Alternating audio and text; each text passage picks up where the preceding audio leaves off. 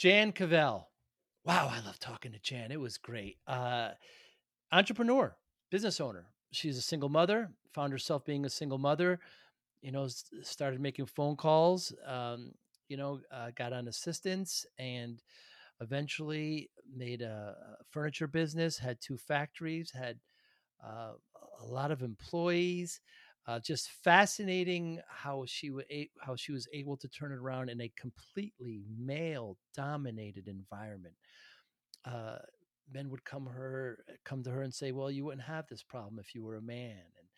And we talk about that. We also talk about, which I love to talk about in entrepreneurship and business owning, is the difference between management and leadership, and the problems with delegation with owners. We talk a lot about that in sales, just the negative connectivity with sales. Great insight. She is now retired. She wrote a great book, Grow to Scale. Excuse me, Scale for Success, and she talks about how to grow and how to scale your business. She interviews entrepreneurs. Really, wonderful conversation with Jan. Just very insightful. She's now writing another book. I look forward to talking to her again. But you're really going to enjoy this conversation.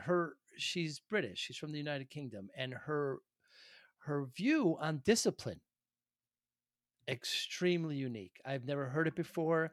I'll tease with this. Pink Floyd was introduced. Thanks for listening. Hi, I'm Joey Pins. People ask me, how did I lose 130 pounds? The quick answer is always discipline. I started my business, wasn't paying attention to my health, was eating too much, drinking too much sweets. My daughter was born. Next thing I know, I'm pre-diabetic, I have hypertension. I knew something had to change. Discipline. I, like many of you, have faced many challenges in your career, in your family, in your life, in your faith. How did you attack them? How did you approach them? How did you solve them, hopefully? It all had to have some degree of discipline. I'm also asked, how did you found and start a tech business that lasted over 25 years? Discipline. I was committed to it, enjoyed technology, didn't enjoy some aspects of it, but knew it was necessary. Discipline. Our podcast mission, how do we use discipline to better ourselves and society? Join me, please, as I talk to interesting people and discuss how they use discipline in their family and their passion and their careers and how it helped them. Our podcast vision, growth through learning from others. Joey Pins Discipline Conversations. It'll be light and serious. Join us, please. Thank you for consideration. Appreciate Jan Cavell. What a pleasure. Why would anybody want to be an entrepreneur? Well, there is a very good question. I think there's two types of people who want to be an entrepreneur. There's the people who are very driven to make a life of them for themselves and have what they think is going to be freedom, which is going to be a dubious concept to them. And the choices to decide who are they going to work with and where are they going to go to with their lives, all those things. So for all those reasons, I think, for a long time, people have liked the idea of being an entrepreneur. Some people want to get rich, but I don't think that really works as a sole motivation. But however, the actual freedom of lifestyle is a big thing. I think now, I don't know if you find this, but I think now it's become a high fashion thing.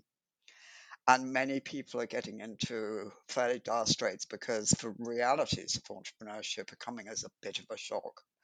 That actually, it's great if you're made that way, but it's also a tough one if you don't like it.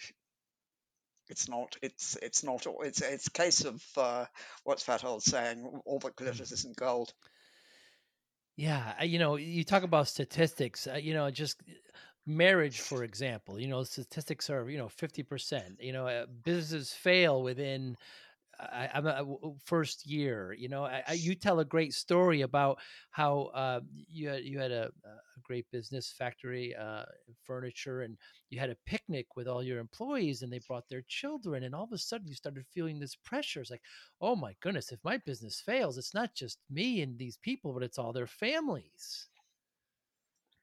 Wow, I didn't realize you'd had that. Yeah, it was. I will never forget that day. It was organized at some local lakes, and as you say, all their kids were there. And I'd been conscious that the number of people working for me had grown. But when you saw, of course, twice families, 3 or 4 kids each, and some of them had brought a sister or a brother and their families, and I was like, see, I can't be responsible for all this. This is like a sort of mini country. I just wow. Really terrifying. Yeah, when I first started my business, I'm in the tech industry in the '90s, and struggling for the first year, and it's a good time to start because I didn't have a mortgage, I didn't have a house, I didn't have a car, I got out of school. It was a good time to take some risks. But I remember my friends saying, it must be so great not having a boss, and I would always say, I've got more bosses now than I've ever had. Yeah. Each one of my clients is a boss of mine, and if I tell them to go, shove off, I lose them. So, Yeah. what is the one book where it talks about entrepreneur brain damage? I think it's the E Myth. We all the entrepreneurs have, Could well yeah, be. have Yeah. kind of brain. Michael Gerber. That's right, Michael Gerber. Yeah, I mean, it's not as simple as having no boss at Right. all, is it? I mean, the multitude of bosses, and you have some lovely Yes. bosses, and then you have some less than lovely bosses, and as you say, you can't sort of suddenly start telling clients where to go, and you've got bills to pay. And the added, and it's not just the clients, it's the employees, it's the vendors, it's the banks, it's the partners. I mean, there's just, I don't know. Whenever somebody tries to, ask my advice about starting a business, I say, just have a plan, but just be very careful. It's almost like golf. When people ask me to start playing golf, I say, don't do it, because you'll get upset and you'll have a good day. Then you won't be able to sleep one night because you missed a putt, and then you'll be blaming me. It's almost similar to entrepreneurship. It could be so frustrating. It could be rewarding as well, and there are wins. But now you had the added benefit, of course, of being a woman, where you tell another story about how male dominated. You're in the UK. For those maybe listening, you think Jan's from New Jersey. She is not. She's from the United Kingdom. And where My Boston grandmother, if you're getting twangs of New Jersey. where you actually had a male come into your factory and say, you should run this like a man. I had several, seriously. Yeah, I mean, whenever I would ask a male sort of business advisor or old school consultant or whatever, they would all immediately go, well, obviously you wouldn't be having these problems if you weren't a Wow. woman. And I think, for first couple of times I've sorry, but actually I think what they were meaning, they were sort of past that point of insulting me, if you like, but what they were meaning is the setup of old school manufacturing in the UK, in a country countryish town, sprawling small large town, was so unionized, so very male dominated. The women did tend to, if they went out to work, it was for some extra money. They weren't career women, and the men ruled the home, and it was very much that sort of male dominated society. And a female boss was just completely anathema, and I didn't really give it any thought when Mm. I started. I mean, I was doing this business and trying to make a go of it, and it was only as we grew that, of course, that clique took hold, and I'd start realizing what was going on. We'd have TV cameras in, and of course I'd noticed, which I was just blind to. I didn't know because I Mm. was used to it. Of course, the walls were covered in porn, and it was coming up on the local news, and I was thinking, oh, bother, that's not a very good impression. And the guys would go on about, oh, her indoors, come here to get away from women, and that was how it was. So I guess, to some extent, people had a point that there was an issue about me being a woman. It was going to be much harder with some of them. But what's extraordinary about you, Jan, is that you're a single mom. You start a business. You become one of the first 50 female entrepreneurs to represent Europe. You won an award. I mean, remarkable. I mean, tell us how you started and why you did it. Why is Mm. easy, in that, I've, as you rightly say, I found myself a single mom, messy divorce, absolutely zero money. I was on government support, and I didn't want to stay there all through the kids' life. I wanted to make a future for them, and so I went and saw the local security office, social security office, and I said, look, you can either go on supporting us for the next whatever it is, 15 years, because the kids were very small, or you can support me for a little while I'll try and get a business off the ground. And they were more flexible in those days. I don't think you'd get Hmm. away with it now. But they said, okay, we'll give it a go. And that's exactly what I did. And so there I was, had the children very small.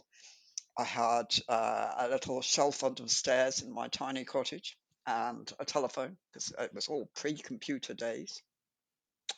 And I started buying in stuff to sell and phoning people. I had some experience of telephone sales, so that seemed a way to go, and I could fit it around the kids, and I would put the answer phone on and take them to park, and then it would be, "Mummy's got to work time, so amuse yourselves," or play school or whatever, and so I sort of juggled it like that. Which was okay, actually, and because the kids were so small, they didn't find Mm. it odd. It's funny, we grow up, don't we? And we accept what is normal at home when you're that small. So they were terribly good about it. Um, so I was very lucky on that score.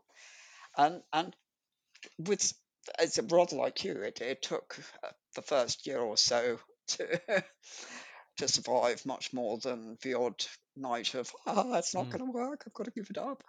Um, but it happened, and so very slowly it began to grow, um, which I did not expect.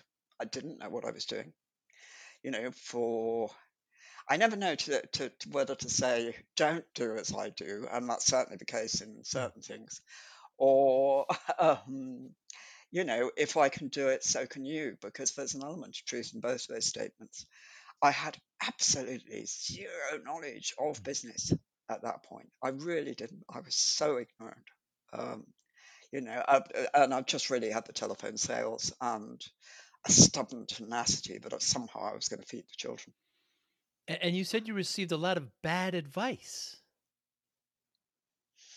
Don't think at that stage I received any particular advice, because I didn't really see anybody. I mean, my time was split between the phone and the Mm. children. Um, so it took a long time. I mean, that gradually developed into a tiny sort of farm unit, and two people working for me, before it got to the factory stage and things.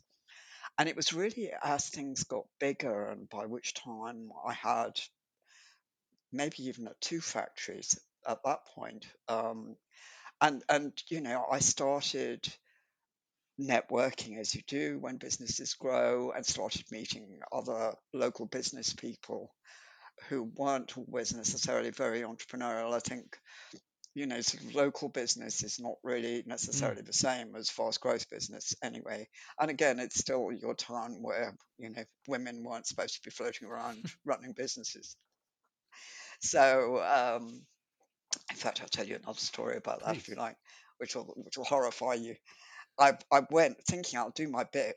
I went to a local business meeting, to discuss the town. And, I was joining the sort of club of business people and trying to contribute.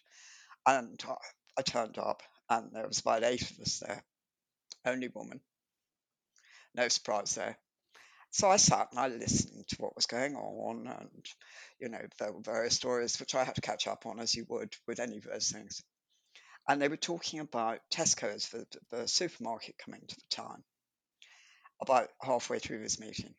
And eventually, the man next door to me turned round and he patted me on the arm and he said, "There, that's something you must know about Tesco's." Wow. Whoa. And at the end of it, the same man came up to me and he said, "Did you manage to understand any of that?" Wow. I don't know. Wow. It's bizarre. Just how they can be that mind blocked that somebody could only think about going grocery shopping and not understand a business meeting, yet be running a business with 40 or 50 people or working for them. I suppose they assume that somewhere in the background there was a man doing it. Take a breath from that. A sigh, more like it. And these sales calls that you were doing, so you Mm. knew a friend that did interior design, and they needed some custom furniture built. Yeah, I mean, I got to know a few people vaguely, or names of mainly, of interior design through my sister was vaguely in it and my ex-husband.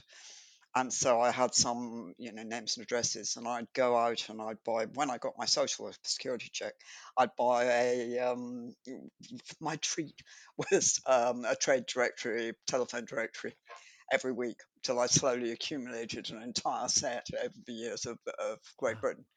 Um, so, literally looking up interior designers under Yellow Pages. Wow. Um, You were investing in your business even then. You knew to do that. yeah, I mean, well, I knew I needed the phone numbers, and being Right. pre-computer, there was no other way of doing it other than spending, I think the equivalent of, sort of $5 or whatever extravagant investment it was a week on getting that phone directory. And let's talk about sales. How do we teach people who are not in sales, or should I say who don't think they're in sales, uh to be more salesperson, you know, they think it's dirty. They, They the old do. used car sales, and they think it's dirty. They think, well, I'm trying to sell them stuff they don't need, or they put all this. Have a discussion just recently with somebody about that. How do we, without sales you can't grow. There's no revenue. I'm absolutely right. I mean, why they don't understand that, that's a stumbling block. I think because I used to do a bit of sales teaching even Hmm. outside the business, and I think there are various blocks to it. One of it is they decide that their product is so great that people will Hmm. automatically buy, particularly new people in business. Suddenly they've got this fantastic idea that they are so blown away by that clearly there's going to be queues down the street for people wanting it.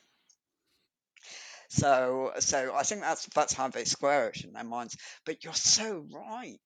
People do think of it as dirty, pushy is the other word that comes up a lot. Oh, sorry, I should have turned off my emails. Hope that didn't ping your word. But yeah, I think there's this.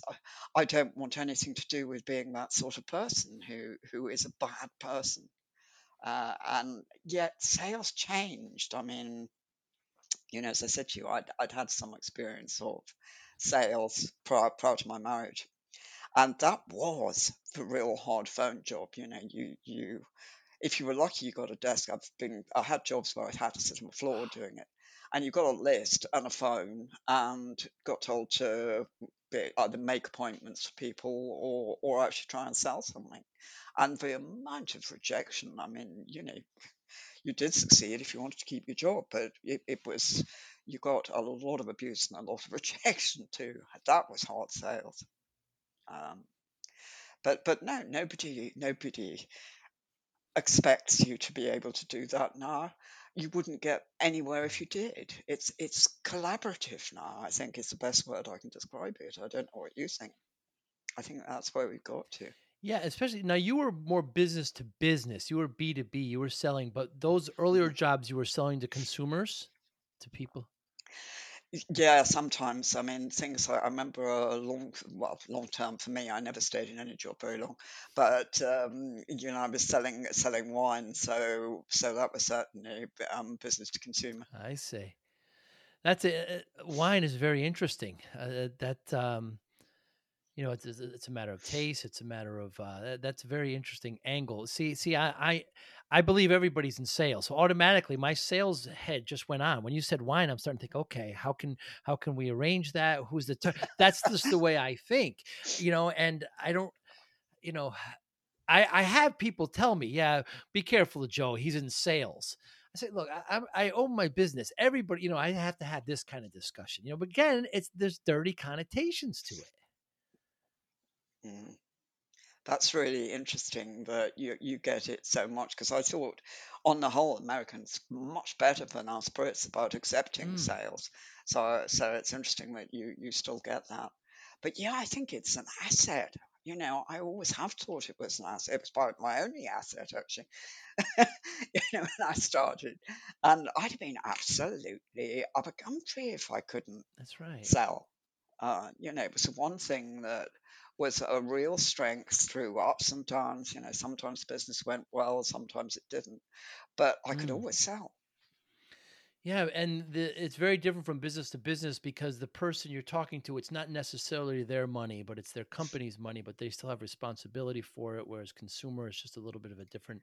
Again, I'm putting on my sales. This is the way, this is the way I view it. All my business is B2B, uh, so that's the way I look at it. But whoever's listening, if you are thinking about becoming an entrepreneur, you think about starting a business, you have to look at sales as necessary. It's the worst thing will happen. They won't get your stuff. They won't get your service, and marketing goes right along with it. Mm, absolutely, or even marketing if you're going to be trendy now. Yeah, that's But yeah, no, I think so, and I think you know to say so, you can be genuine and sell. You don't have to tell a pack of lies to mm, sell something. You can actually tell somebody the truth. And if you go on that theory of selling and being truthful, when you're talking starting up a business, you're talking projecting your vision to others in a positive way. That's selling, but you're not going to tell anybody a mm. pack of lies because that's going to be seen through. You're not going to carry new people around you, investors or staff or whatever, with a load of lies. It's got to be a really exciting, compelling vision. But you've got to project it right, and that's a sales skill. Absolutely, absolutely. And then you talked about one of your stories about how you had a management team and some of your employees, and a lot of them were just wrong. Talks about the Mm. lessons that you learned about hiring and firing. I mean, yeah, lots. And a lot of them only way too late. Mm. But I think one of the mistakes that I know I made, and I think other people, having talked to them, often make, is that when you have a startup, you start with a group of people who buy in. You're all having fun. It's great, vibes. It's great energy, and it's your place, and everybody's involved. And as you grow, you get more people. Those people who were originally there are obviously the ones you want to look after most, pay most, be managers, uh, but they're not necessarily Right. managers to start with. And I think I've seen that go wrong so many times, and it's definitely what happened to me. And it's like saying somebody's a brilliant programmer, and they've been with you from the start and they're responsible for your success, but it doesn't mean to say they can run the rest of the team. Yeah. So yeah, I think that's a big It one. is, and your book Scaling Up, we'll talk about that. That just comes right into that point. As you're growing, the people that kind of founded with you, that kind of brought up, aren't necessarily the ones that are going to scale. One of the big topics that I love to discuss with business owners is the difference between a manager and a leader. I had plenty of managers That's a who good are one. leaders, and I had leaders that thought they were managers, and vice versa. What do you feel is the difference? I think, well, I hope there should be less managers in the Mm. world, and I hope that actually remote working might have killed off the odd Mm. manager here and there, because I think a leader has to bring people with them, and with their power and their caring for those people and investing in those people. A manager is about control, and that to me is the difference. What That's do you interesting. think? Control. Yeah, when I think manager, I think we have these goals, we have these milestones. Are we meeting them? If we're not, what we have to do, get straight. We have this quarter, we're here to meet them. Just kind of goal setting, review day to day. Whereas a leader is more visionary, more thought Mm. forward.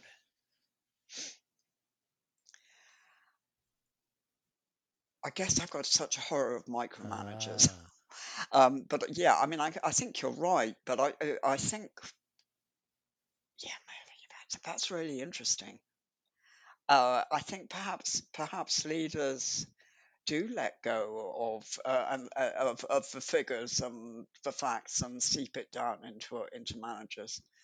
But I'm still not sure managers should be let loose on other people very it's often. fascinating. You're combining a manager and a micromanager. Yeah, micromanager gets down.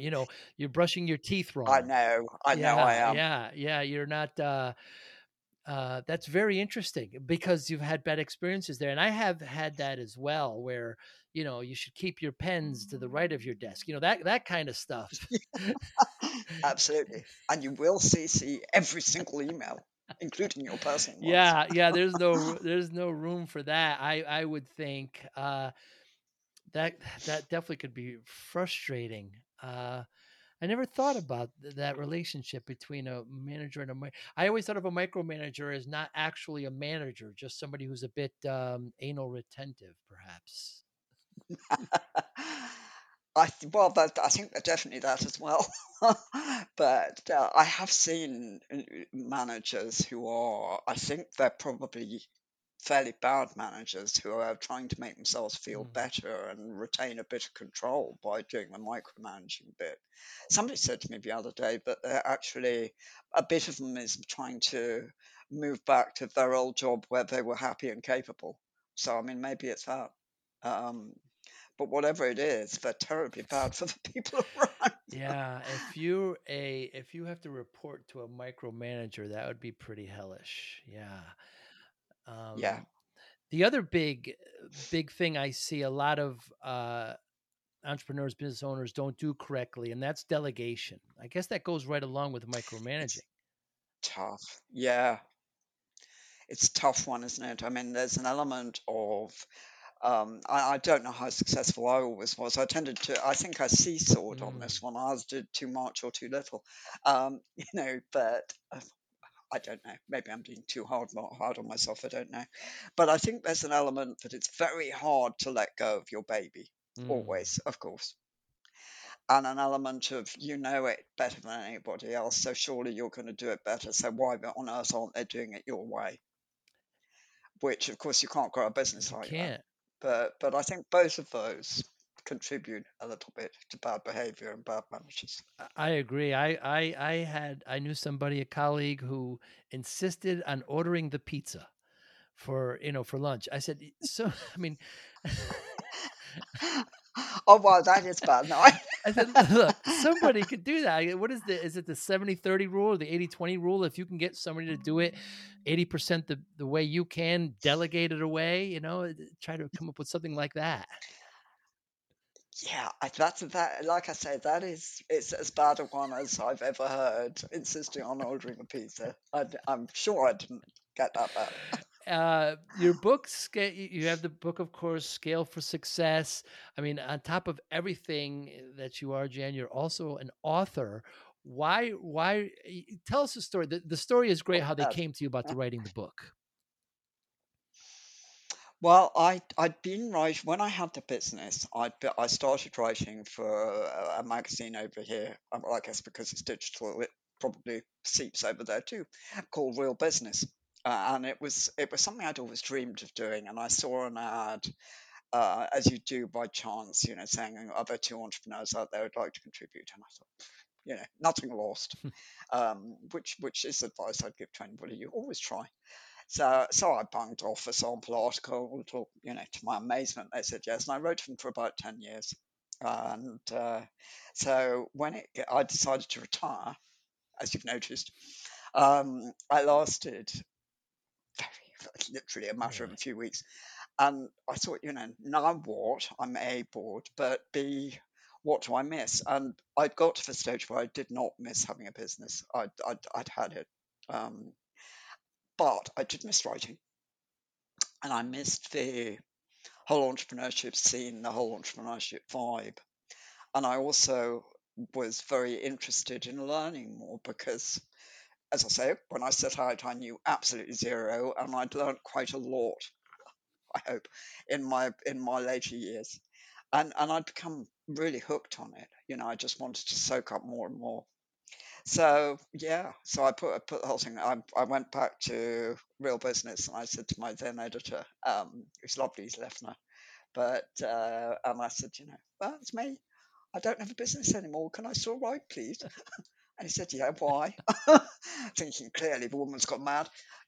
So I went on writing for them, and then I thought, I've always dreamed of a book, and by chance, again, a bit sort of dream worthy, I put in a submission to Bloomsbury Publishing. They said, yeah, okay, come and see us. And I went, well, again, didn't tell anybody because it was too dream worthy. I just drove up to London one day and sat outside their offices thinking, this isn't real, is it? Was invited in and offered a contract. So yeah. So yeah, I wrote that one for them, and that came out just as the pandemic hit, which wasn't brilliant. And I've got another one coming out in January. So I am now a serial author. Can you be a serial author? Congratulations. What is the North Star Thank you. approach? The North Star approach, I think you're talking about particularly one of the entrepreneurs in Scale for Success, which is Darrell, who is just one of the most genuine, passionate people I've had the privilege of talking to. And he was talking about the North Star approach and truly finding, I forget now, you're putting me on the spot here. I've been so immersed in this next book, but exactly how he does it. So I shall go and find it and reread it tonight. But, he was talking about how you find your true meaning and what you really want out of life and what brings true to you. And I know how he does it. It's come back to me. It came from him being at Stanford, and very early on, I think in one of his first tutorials, he was asked to list the things that bothered him in life. And he tells this story that, he started off and he was sick of the food in the campus or food, cafeteria. And he was fed up with the weather, and, his shoelaces had broken. And, like we all do, we get terribly involved, don't we, in the dross of whatever's wound us up this morning. And it took him till about 67, I think, if my memory serves me right, to go, actually, poverty and injustice and things like that bother me. And, suddenly he thought, that's what matters. And from that, he built his North Star, which he built his later business on. Yeah, it's a great story.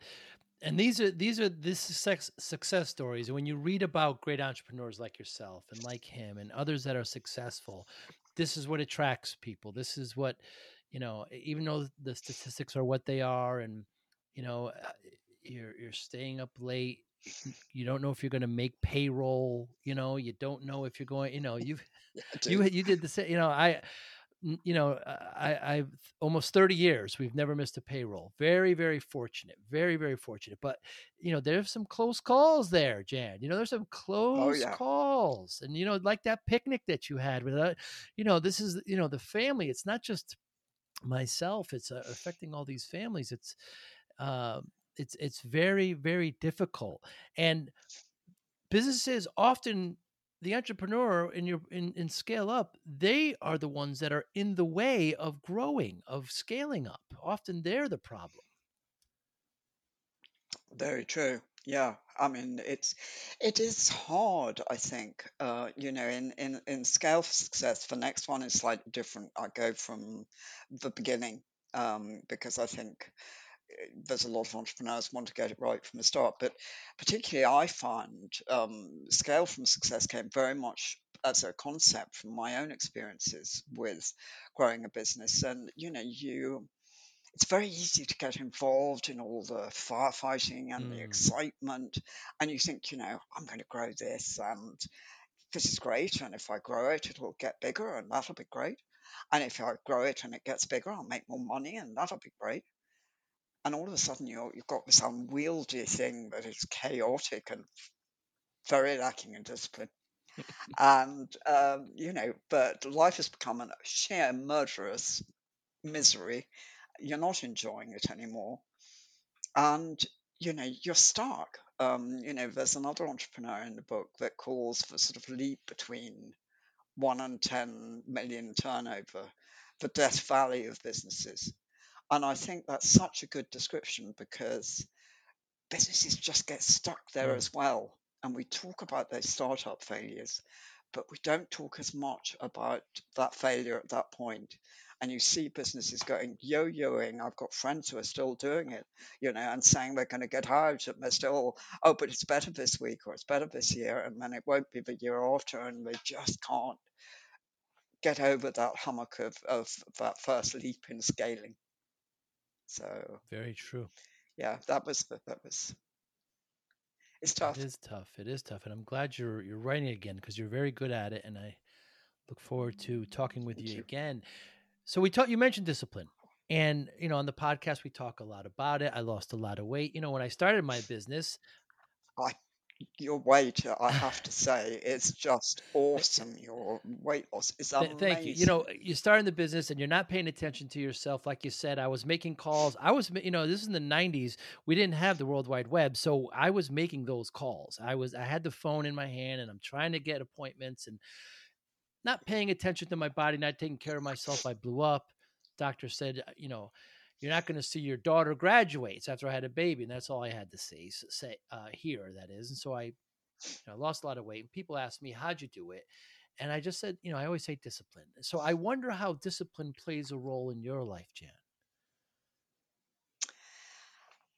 I was so thrilled to be coming on this podcast, because it really sparked so many thought processes, and I was thinking, what exactly has the effect of discipline Hmm. been for me?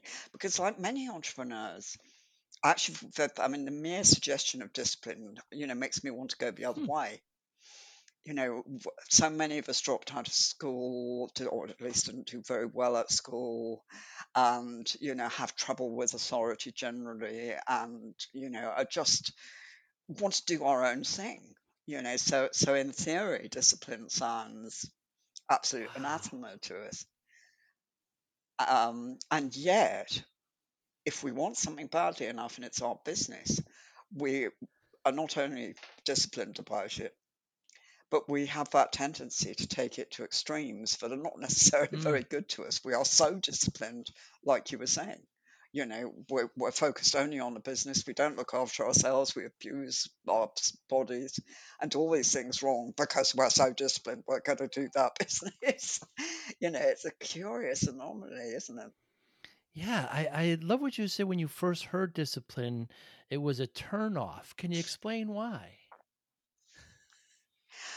Oh, I think I was just one of those children who, you know, tell me to do one thing and I do the other, I see. and I don't think I've changed very much, So in your academics in school, you would hear this. Oh, everywhere. I mean, but it applied to my Oh, home I as see. well, you know. So yeah. I mean, I got to work with it. I think I mean, I read copiously, hence ending up being a writer, I think. But so I would read, books of probably a bit advanced to my years, but of any sort of rebellion. I've read a lot of American literature actually, but sort of it always was Jo from Jo's Boys, because she wanted to do her own thing and be different, and it was never one of the nice girls who did what they Hmm. were told. So yeah, I think, and we've got a lot of dyslexic entrepreneurs who struggle at school, for Mm. example. And I think in lots of ways entrepreneurs don't take very kindly. They want freedom of doing their own thing. It's one of the reasons they go into entrepreneurship. When But self-discipline, different. very different. Yeah. When you first said you were turned off Yeah. by discipline, I thought of academics, and all of a sudden in my head I heard, "Hey teachers, leave those kids alone." I don't know why that Pink Floyd Oh, quite right too. it came right up. Uh, but yeah, so when you found yourself as a single mother and you're making these calls, I just have this vision in my head, Jan, of you making, putting the kids, say, okay, you got to take care of yourself now. I'm going to make some calls, and you're opening up the books and making calls. Did you think at that point, did you say, okay, now discipline sets in. Now I've got to get straight? I gave myself quotas, Hmm. certainly. I had a certain number of calls to make a day, and that was part of Wow. my bargain with myself. Because you know what it's like with sales, you can go on bashing your head against a brick wall almost indefinitely, but the breakthrough will come at some point. So yeah, I mean, I had a very strict routine and a regime of X number of sales calls. But apart from a very off day, I didn't find that too much of a problem. I often think, looking back, it I'd have looked in from the outside and thought that was Hmm. so tough. How did you do that? But it didn't actually Right. feel like it very much because it was worth it. Yeah, you were in the moment. Sales is a numbers game, and you're going to get shot Mm, down 100 times, but you'll make that one sale will make up for everyone, and it's not for the yeah. thin skinned, it's not, I was just at a retail store here, and there's people right in the aisles trying to sell you, whatever. And it's a numbers game. I say, I'm not interested, but have a great day. You're always polite, of course. And they smile and they realize that they're going to get a lot of no's, but those one or two yeses for the day makes their quota. And it's, uh, it's not easy at all. So when you first heard, we're coming on the podcast with about discipline, did you think, was it, have you ever before thought I'm a disciplined person or I'm not? Did you, how did it, I wonder how it resonated with you. Like I said, it prompted me to Mm, think a lot because my first instinct was, I've never liked discipline. I right. don't like authority figures. I certainly when I was younger and during my entrepreneurship days, I drank too much and certainly my weight gained, similar Yes. story. And so, that lack of self-discipline because that's not where my focus was, and I didn't really care Mm, enough, I guess. Um, you know, so so yeah. At first, I thought discipline's not discipline. It is not me, and then I thought actually discipline is me if I want something badly enough. So there's this convergence between self-discipline and mm, authority, which is a different thing altogether. But I think it's tough for entrepreneurs because we're such all or right. nothing people, you know, and so we tend to be over disciplined and overdo it, or not do it at all. Getting that middle sensible one is not the easy one for us. I wonder if some of those, male counterparts that you had to kind of endure, perhaps it's not discipline that they should have exercised in their chauvinistic mentality, but it's something along those lines, and hopefully it's getting better.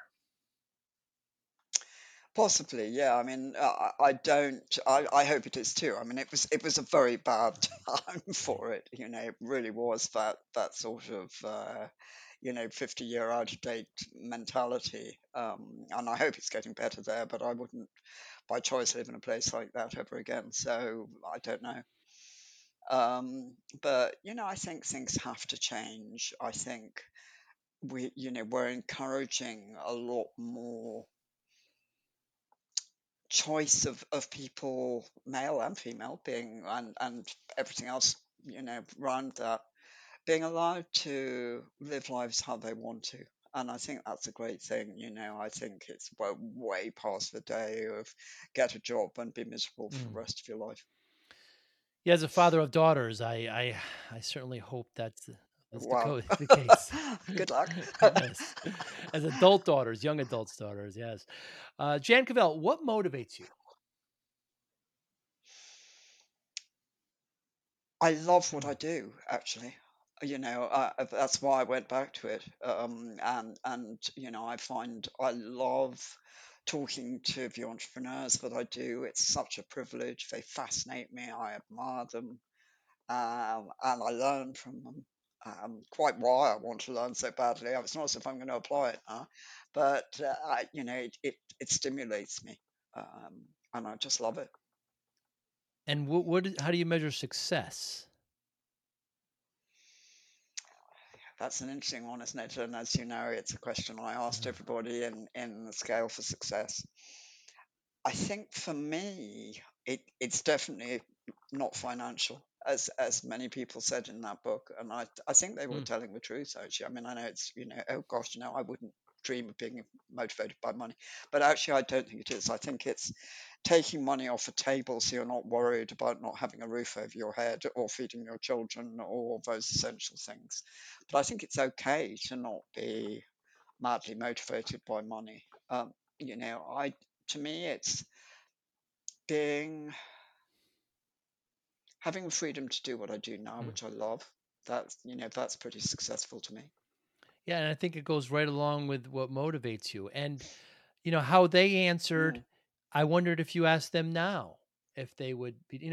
I don't think there's the right answer at any time. I think it could change within day, minute, hour, week. I mean, things change, priorities change. That's such a good point, I think. There's a few people who were so focused they knew from the start where they wanted to be, but they've had to.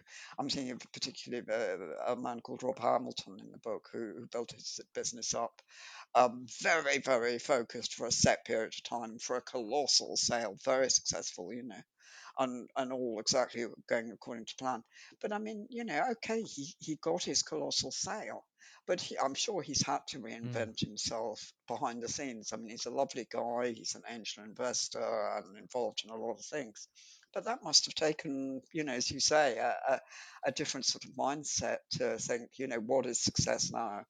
And I know it's also spending time with his family, but yeah, you're so right. It does change as we go through life. And health, of course, matters more as we get older. certainly, and you have to be careful what you wish for. We Because do. if you get it, what do you do now? I'm sure, Yeah. if I get this one client, everything is going to change, and then you get it. And then like, my goodness, how are we going to do this? Yeah. Oh, yes. Yeah. And I think the people like us who are, essentially Yeah. salespeople, are always motivated to get the sale. And we don't always stop to think, can we deliver? And it's a fault. I remember years and years ago, I mean, when I was even before pre-business altogether, and I had some friends, my oldest friends staying, and they were farmer, or he was a farmer. They were newly married, and he came back to the dinner table or whatever, very excited. And he said, "I've just sold some cows, and that's great. We're off. We're made." And his wife went, "But we haven't got any cows." And that's what we do, It isn't is. it? It is exactly what we do. It reminds me of a story of I read Chasing Monkeys about Silicon Valley, about Mm, there's a story, and I don't know if it's a fable, but it kind of defines it in that the son comes home and says, "Mom, I just made $1 million." And she said, "Oh, that's great. What'd you do?" And the boy says, "Well, I sold both of our cats. No, I sold our dog for $1 million and got two $500,000 cats." And she says, "Well, we don't have a dog." And he said, "Well, I don't have the cats yet either." So Yep. that's it. But I've got cash flow. So it's not really good. And another thing I think we discovered is that the friction between, technicians and the engineers or the workers who's actually going to do the work versus the salespeople is oftentimes the sales makes all these promises of what they're going to deliver, throws it over the wall, and then, all of a sudden the people who have to implement it is like, what have you done? And so some natural friction happens that way as well. Oh, absolutely. I'm glad you had that too, because I had that very much from, everybody worked on the factory floor. We was always under too much pressure and we were doing too well. And the sales people were going, yippee, we've taken another one. Absolutely. Well, Jan Cavell, what an absolute pleasure. I was so excited when I found out we were going to talk. I really enjoyed it. I look forward to one day having a cup of tea of sitting face to face. That would be wonderful.